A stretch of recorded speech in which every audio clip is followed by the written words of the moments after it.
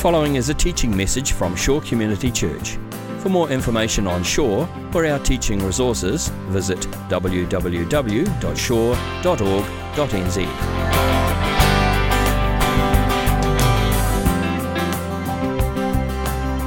Thank you, Michael. Thank you, Ruben. The rest of the team. I really appreciate the honour it is to come and bring the message this morning. As Michael said, I'm from Tauranga. I'm the CEO of Thinking Matters, and I look forward to telling you a bit about Thinking Matters at the end of today's message. But first, of course, I need to introduce you to my family. These are my three kids. I'm a solo dad. We live in Tauranga. And my youngest there, Samuel, he's just turned 13. That means I've got 3 teenagers. So please pray for me. Now, this morning, I want to start with a quick survey. What do you feel when we talk about evangelism? How does it make you feel? Does it A, make you so excited you just about wet yourself? B, you're hesitant and nervous. You're up for it, but it doesn't come naturally. Or C, you would rather be beaten and burned. And if you knew this morning's message was going to be on evangelism, you would have found a reason to sleep in. All right, let's see the A's. Who out there is an A? There's some, yeah. I was going to say, you don't have bladder problems because we're doing evangelism this morning. Okay, who's a B? I'm a B. Who? Most of us would be a B. Okay. Who's a C? There's no shame. Shame on you. And who will not raise their hand no matter what I say? There's some. There's always, gotcha. Okay, why? I want to hear now from the B's and the C's. Why? Why is it something that you find kind of hard, kind of awkward? Let's hear some reasons. Social awkwardness. Social awkwardness? Yeah. What else? Nice and loud? Looking foolish. You don't want to make a fool of yourself. Yeah. What else?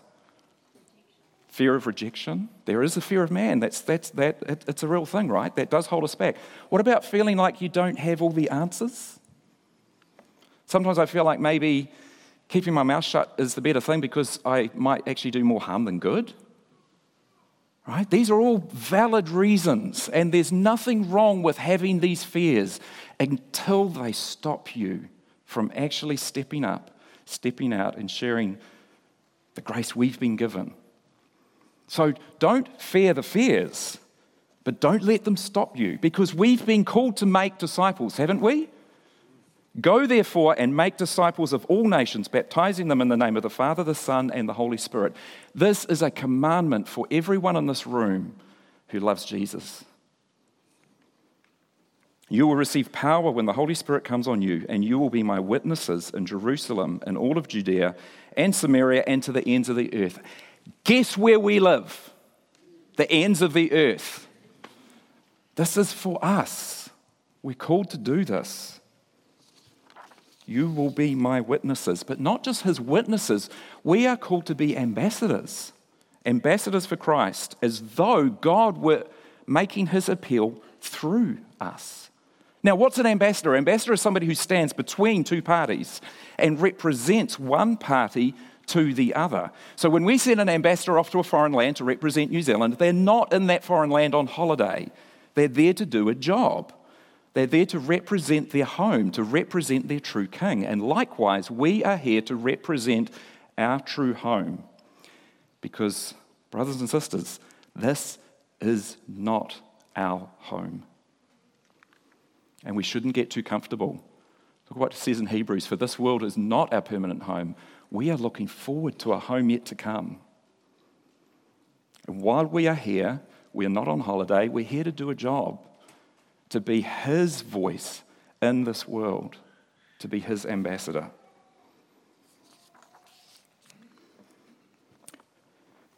Because, brothers and sisters, it is carnage out there. It's absolutely carnage. We just catch little glimpses. God sees it all, every tear. Did you know that 13 people in New Zealand every week commit suicide? 140 people a week will be admitted to hospital for attempted suicide or self-harm. It's like 20 a day. We have the highest rate of teen suicide in the developed world. There are cases in the coroner's office of children as young as 6 and 7 years old who've committed suicide. Can you even imagine? We have the highest rate of child abuse in the developed world, the second highest rate of teen pregnancy. 1 in 4 children are being raised in single-parent households. We have a binge drinking problem. We have a mental health system in crisis. I could go on and on. It's carnage out there. The emotional and spiritual blood is running in the streets of the city, right outside the door of this church. But we have Jesus, don't we? Jesus isn't just one answer. Jesus is the answer. He is the answer that can provide true and real and deep and lasting wholeness and healing and hope. And for the 13 people who will take their lives this week, meaning and purpose.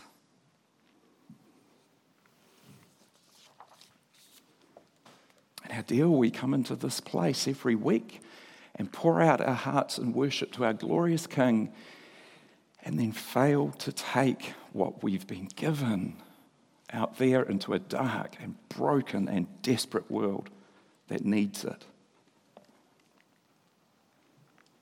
Now, I know this is heavy, right? Everyone's kind of quiet.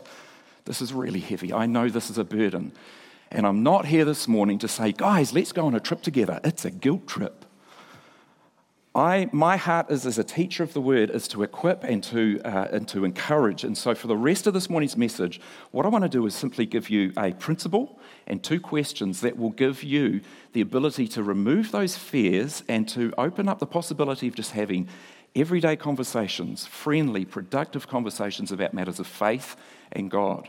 So that's what I'm going to do the rest of this morning. First of all, the principle that I want you to keep in mind whenever an opportunity might come forward to have a conversation about God. When Jesus ministered, he often used parables, we know this, but have you ever noticed how many of the parables have agricultural sort of principles or terms or imagery in them? Because so many of the listeners of Jesus' teaching of the day were subsistence farmers.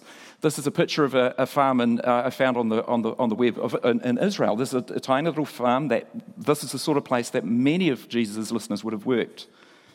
And so he spoke often of things like scattering of seeds, and he spoke of the harvest, meaning the harvest of God's souls for God's kingdom.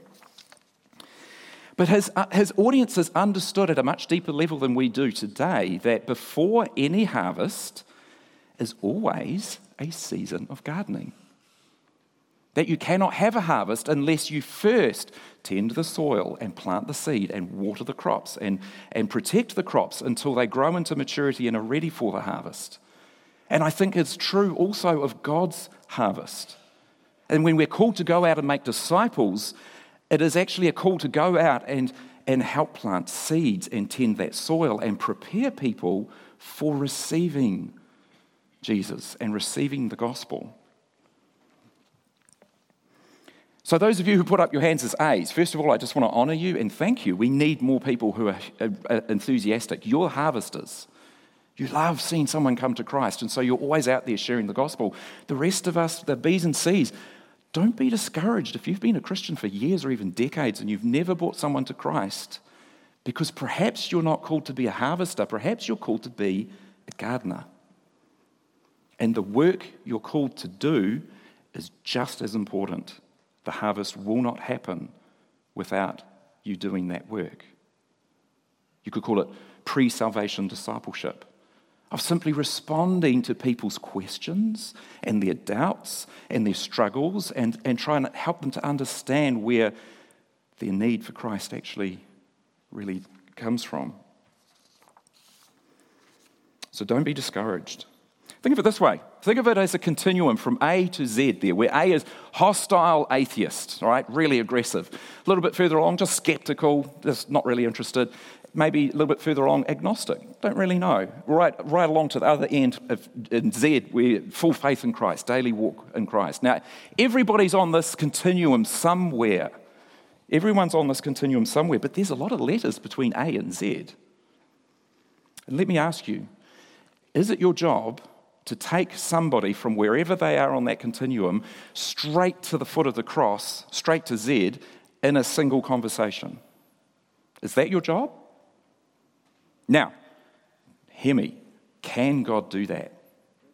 Yes, he can, and sometimes he does. But really, think about it. Do people normally change their entire religious worldview in one conversation with you? It's not how it normally happens, is it? So instead, how about we think about it like this? Say I've got a friend who's on an A and I have one conversation with him and I take him to a B. I've moved him closer to God. He's still pretty hostile, but I've done the work of gardening. I've planted seeds God can use. And then the next conversation, I take him from a B to a C. Am I being faithful? Am I being faithful? In my calling to go and make disciples? Yes. I think that we often are afraid of failing because we are afraid that if we don't take someone to the foot of the cross, then we've somehow let God down. Isn't it better that we're all having conversations regularly, sharing something of the truth, something of God, something of the grace we've been given, all moving people one step at a time closer to God, then we all feel intimidated that we actually have to go to the foot of the cross and share the gospel in a conversation. Isn't it better we're all moving people in that direction than we're all sort of sitting back and just letting the A's, the harvesters, do this? I have a friend of mine, Greg Kokel, who puts it this way. He says, our goal, rather than our goal being to take them to the foot of the cross, how about our goal be this? Just aim to put a stone in their shoe. Right? When you've got a stone in your shoe, you know it's there. It's annoying, right? How about we aim to give people something that makes their walk without God just that little bit more uncomfortable? Something they kind of have to think about. Something that challenges them. This beautiful concept, I think, just takes the pressure off. It lowers the bar of expectation. Now, hear me, if we have an opportunity to share the gospel, obviously we take it. But how about we just lower that expectation of ourselves so that we don't have to feel so intimidated? So we can get off the sidelines and into the game and actually start having conversations with people about God. Colossians says this, walk in wisdom towards outsiders, making the best use of your time. Let your speech always be gracious, seasoned with salt, so that you may know how to answer each person. Now note how it ends, how to answer each person, not how to answer each issue, not how to answer each question or each objection, but how to answer each person, because we don't answer questions, we answer people.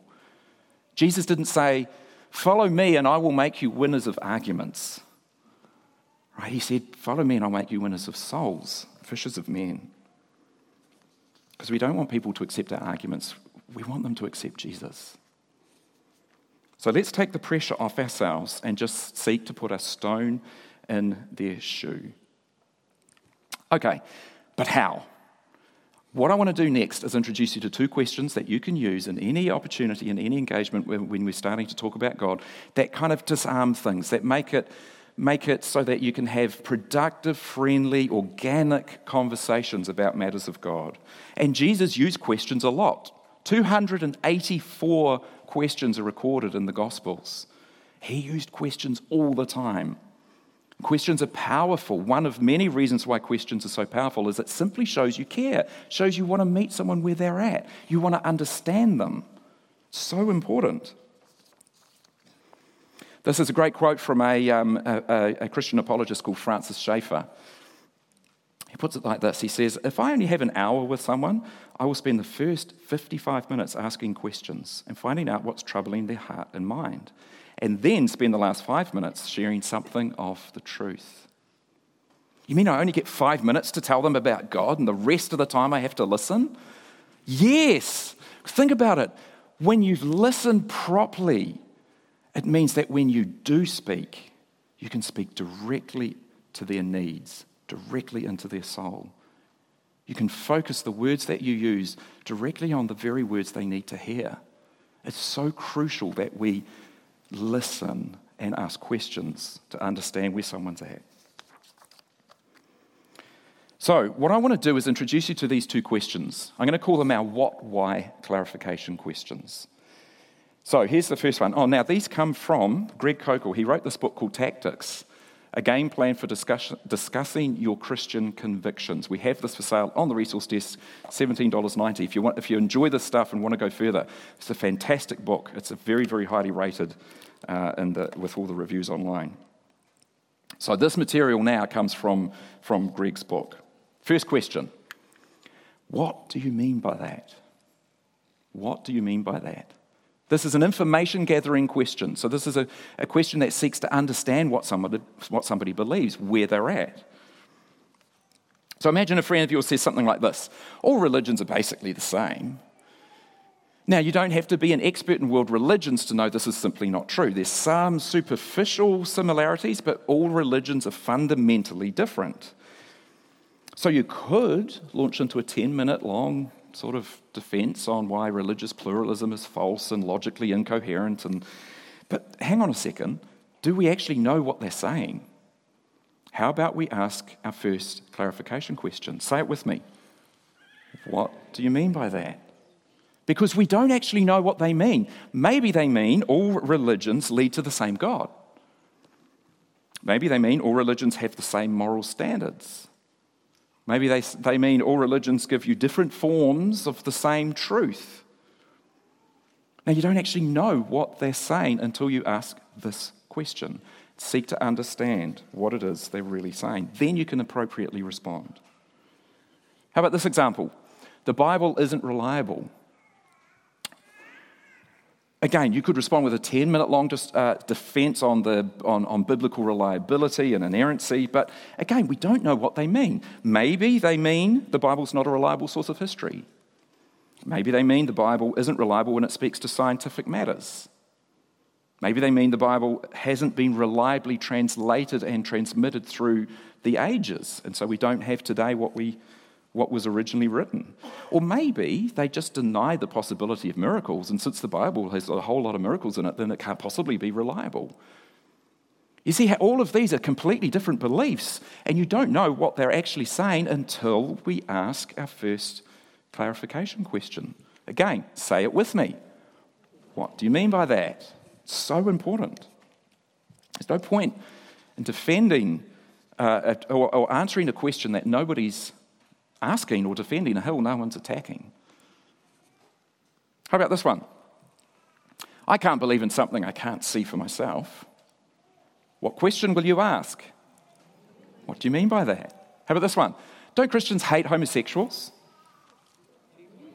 Very good. The Bible's full of contradictions. Very good. There's a pattern here, isn't there? Why does God allow bad things to happen to good people? These are all common challenges that you will face if you're going to talk about your faith. Okay, that's the first question. It's a clarification question. It tells you what they think. The second question is even more important, and it tells you why they think it. And that's this. How did you come to that conclusion? Now, this question is so powerful, but before I describe why there's incredible power in this question, I need to introduce you to two concepts. First, what is an argument? And second, what is a burden of proof? So let's start with an argument. Now, when I use the word argument, sometimes you might automatically think of it as in meaning like a heated exchange. So I had an argument with my daughter. I don't mean it that way. What I mean in a more technical sense, an argument is something where you might say, hey, you make a good argument.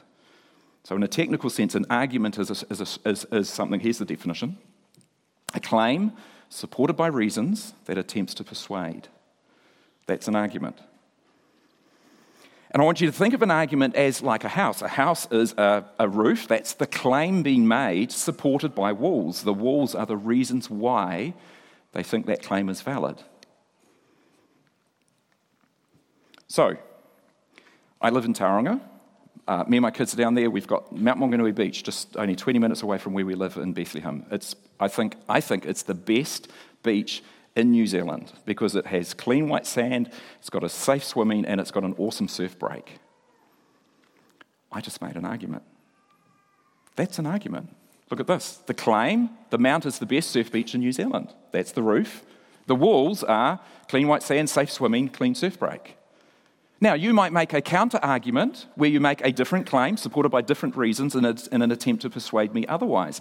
But you see, an argument is something that we use all the time. In fact, my entire message this morning is probably, you could actually analyze it, would just be a string of arguments. This is a normal way that we try and communicate and persuade one another. But tell me, is this, the Mount is the best surf beach in New Zealand, is that an argument? It's a statement. What else is it? It's just an opinion. Without reasons, it's not an argument. It's not a formal attempt to persuade. It's just an opinion. So, how about these? Are any of these arguments?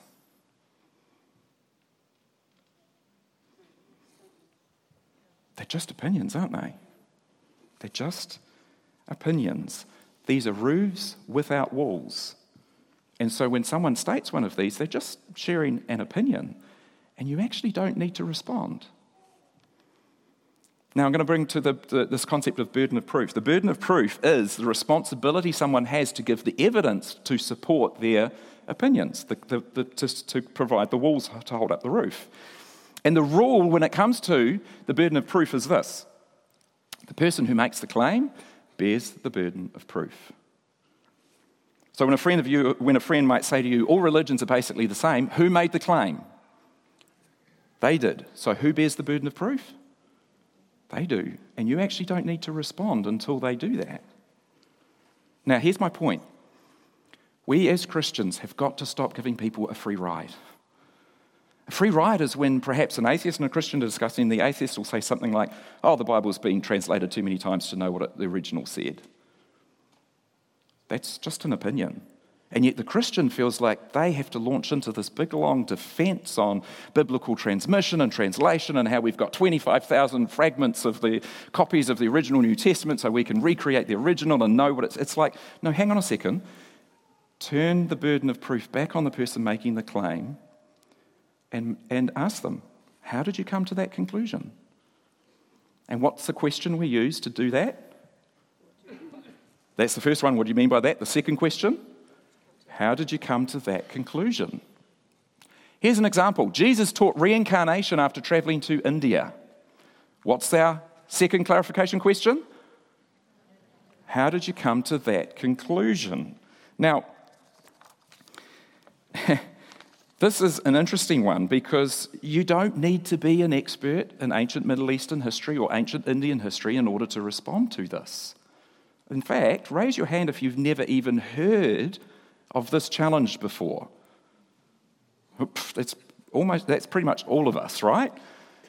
You don't need to have all the answers when your job is simply to reverse the burden of proof and say, how did you come to that conclusion? You can respond to this challenge even though you've never heard it before. You've never studied it, you've never read a book on it, you don't know the answers. I can tell you in this example, there actually is absolutely no evidence whatsoever that Jesus travelled to India, and he certainly never taught reincarnation. So you can use this question to simply require the person to bear the burden of proof. But, what if they do have good reasons? What if you ask this question, they come back with good reasons, they present a good argument, and you actually don't know how to respond? Because this happens. I mean, I study this stuff, and it happens to me all the time. There are 3 simple words we should never be afraid to use. What would they be? I don't know. There's nothing wrong with being unprepared to respond to a challenge you might meet. It's this fear of not being ready that stops us from having these conversations. In fact, I want to present to you that saying I don't know is an opportunity that we should seek out. Here's why. Number 1, it shows humility, and that builds relationship. You know, there's nothing more ugly than somebody going all feral, defending a view that actually they can't really defend. So let's actually be humble enough to say, you know what, you make a good point. I don't know. That's the first thing. Builds relationship. Number two, it actually opens up an opportunity to have a future conversation. So you don't just say, I don't know. You say, I don't know, but do you mind if I go away and do some research and maybe we can talk about this another time? And then a week later, you're back in, say, the lunchroom at work and you sit down with your colleague and you go, hey, that conversation we had last week, did some research and it turns out conversation's up and running again. That's the work of gardening, seeking opportunities to have conversations about matters of faith. And then the third reason, I love this one, you don't know you need a belt until your pants fall down. In other words, you don't know what you don't know. And there's nothing that motivates you more to get into the books and the reading and the study and listening to podcasts than actually engaging with people and realizing, oh gosh, I need to know that. That's an interesting challenge. I've never heard of that. Because there are answers out there. That's what my ministry, Thinking Matters, is all about, is helping us as Christians know all the answers to these challenges that are out there. So don't be afraid to say, I don't know. It shows humility and builds respect. It can give you an opportunity to have a future conversation, and it motivates you to study and learn, and that's a good thing. Okay, so where can you get better prepared? Where can you learn? This is where my ministry, Thinking Matters, comes in. Defend faith, navigate culture, and reach people. See, we recognise that most Christians really struggle to answer the challenges and the questions that our culture has about our faith. And things are heating up. Have you noticed? Things are heating up. The culture out there now is saying, you Christians, you keep your faith to yourself. Keep it in your churches and keep it in your homes, but don't you dare bring it out into the open, and don't you dare act as though it's really true. Thinking Matters wants to equip you with the reasons why we can believe this is true. Because there are good reasons for believing that God exists, that Jesus is who he claimed to be, and that he's revealed these reasons, revealed them through his word, through the Holy Spirit, and through his glorious creation. There are good reasons, and we need to know these reasons so that we can be bold and we can know that what we believe is really true. So we're a nationwide team at the moment. We're growing significantly. We're currently 5 full-time staff and about 60 volunteers up and down the country who all teach, speak, preach, create and sell resources and run events to train the body of Christ to know these answers. Our mission is to encourage New Zealand Christians, that's you guys, to explore what you believe and why you believe it, so you can engage culture and present the Christian faith with gentleness and respect. And our vision is for an intellectually vibrant and passionate church transformed by a renewing of the mind, confidently navigating and impacting culture with the truth of Christianity. And our flagship event is our Confident Christianity Conference. This is coming up in only 10 weeks' time. You would have received one of these on your seat when you came in. This has got all the details you want. And I want to encourage you just to have a read through the topics section inside, just to get a feel for some of the topics we talk about. So many of these things are difficult topics, and yet they're topics that the Christian worldview speaks profoundly into. And we want to encourage you to study these, to know them, so that you can navigate in our culture with your faith out in the open and with confidence. We have some great speakers. We've got J.P. Moreland as a Christian philosopher from Biola University in the States. Craig Hazen is a colleague of his. We've also got a lot of local speakers. And again, I just encourage you to check out the topics there. Now, we've got a special deal on for you guys here today. The super early bird pricing is available today if you sign up at our resource desk on the side. It's not available online. We've super early birds gone. We've only got early birds. So if you do want to take advantage, if you are interested in coming along, sign up today and get that special deal. Includes lunch, includes a free DVD, and it's only down the road, North Cross Church off East Coast Bays Road. Now, I want you to indulge me for a moment because I found this quote, and this is a quote written by an atheist on a website called The Secular Web, and this is a quote about a partner ministry of ours over in the States, which is pretty much the same as Thinking Matters. And it's funny how sometimes the greatest compliments can come from your most ardent detractors. And I'm going to cheat a little bit because I'm going to take out Summit Ministries that this quote is about, and I'm going to put Thinking Matters in because my heart is to hear this kind of feedback about my ministry, about this ministry. So listen to this. He says, this is an atheist writing. He says, there are Christian organisations involved with attempting to influence the political process. Some are focused on strengthening Christian family. Others work to disseminate their views on history or science. And some others exist simply to evangelise. He goes on, he says, but none of these organisations are able to change the hearts and minds of people as Thinking Matters can. Ministries like Thinking Matters are feeding the souls of Christians in our nation and convincing them to be on fire for their faith. Thinking Matters' effectiveness comes from their ability to have a believer walk away reassured, reaffirmed, and confident about their beliefs. They are encouraging the next generation of Christians to rise up and take their place in society. Thinking Matters is a ministry working to create radical change in our society and culture, and we must be wary not to allow them to reap what they have sown. Look at that. Reap what they've sown. That's an agricultural term. It's like, dude, you're just copying Jesus and doesn't even know it. Listen, we are reaping what we have sown.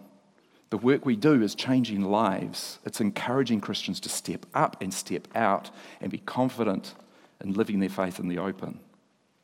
And we want to invite you to join us at our conference. If you want to fund us, we're all funded by donations. Come and talk to us. Otherwise, just check out our resource desk and see some of the books that we've got for sale.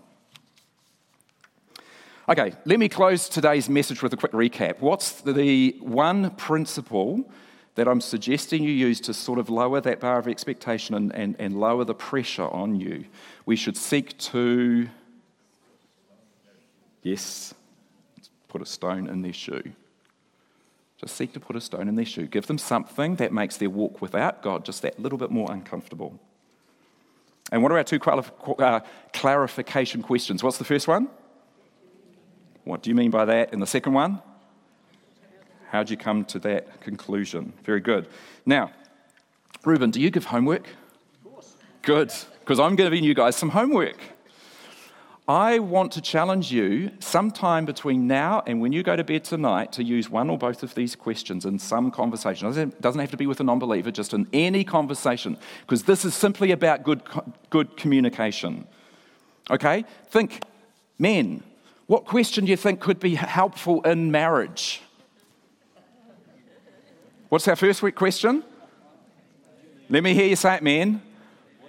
What do you mean by that? All right, ladies, you don't get off. What question are you going to start using with your husband? How'd you come to that conclusion? All right, what questions do you think might make like the workplace more functional? What do you mean by that? How'd you come to that conclusion? What question are you going to ask Ruben after he preaches on a Sunday? What do you mean by that? Okay, so your homework is to use one or both of these questions between now and bedtime. You up for it? Yep. Good. All right, I want to close now with a quick clip from a preacher called Francis Chan, just to remind us of this call that we have to go out and make disciples. He takes a slightly humorous approach. Let's have a look at this. When I was a kid, we used to play this game called Simon Says. Right? Most of us have played that, unless you're really young, because there's no app for it. Simon Says is, Simon says, pat your head, so okay, Simon said it. It was a very simple game, but it's so weird how in the church, Jesus says is a totally different game. If Jesus says something, you don't have to do it, you just have to memorize it. You study it, you memorize. You guys, it doesn't make any sense. A lot of the things we do. When he tells us to go out and make disciples, and how many people in our churches are actually making disciples? But they memorized it. When I tell my daughter, hey, Rach, go clean your room. She doesn't come back to me 2 hours later and go, I memorized what you said. You said, Rach, go clean your room. I can say it in Greek.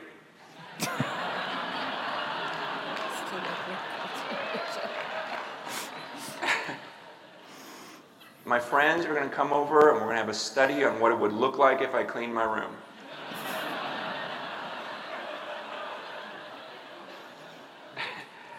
She knows better than that.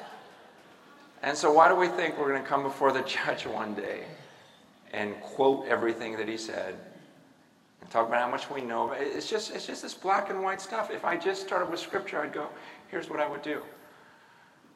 I would start making disciples. Time is short. Brothers and sisters, people out there are literally dying. We have a job to do. We are ambassadors for Christ. So he was making his appeal through us. So please, step up. We have stones to put in people's shoes. Father, we just thank you for this incredible honour you've given us to represent you, broken vessels. I just pray, Father, that for those in this room who love you and are called according to your purpose, Lord, that you would take away our fears and you would just help us to step up and step out boldly and to take this incredible gift of grace, salvation, and freedom from the bondage of sin and death and share it. To simply go and make disciples. I pray, Lord, that you would give us, every one of us in this room who love you, you would give us an opportunity even this week. Not only that you'd give us an opportunity, Lord, but you would just stir in our hearts in that moment and we'd recognize it and we'd have the courage to step into it and that there would be eternal fruit in heaven because of it.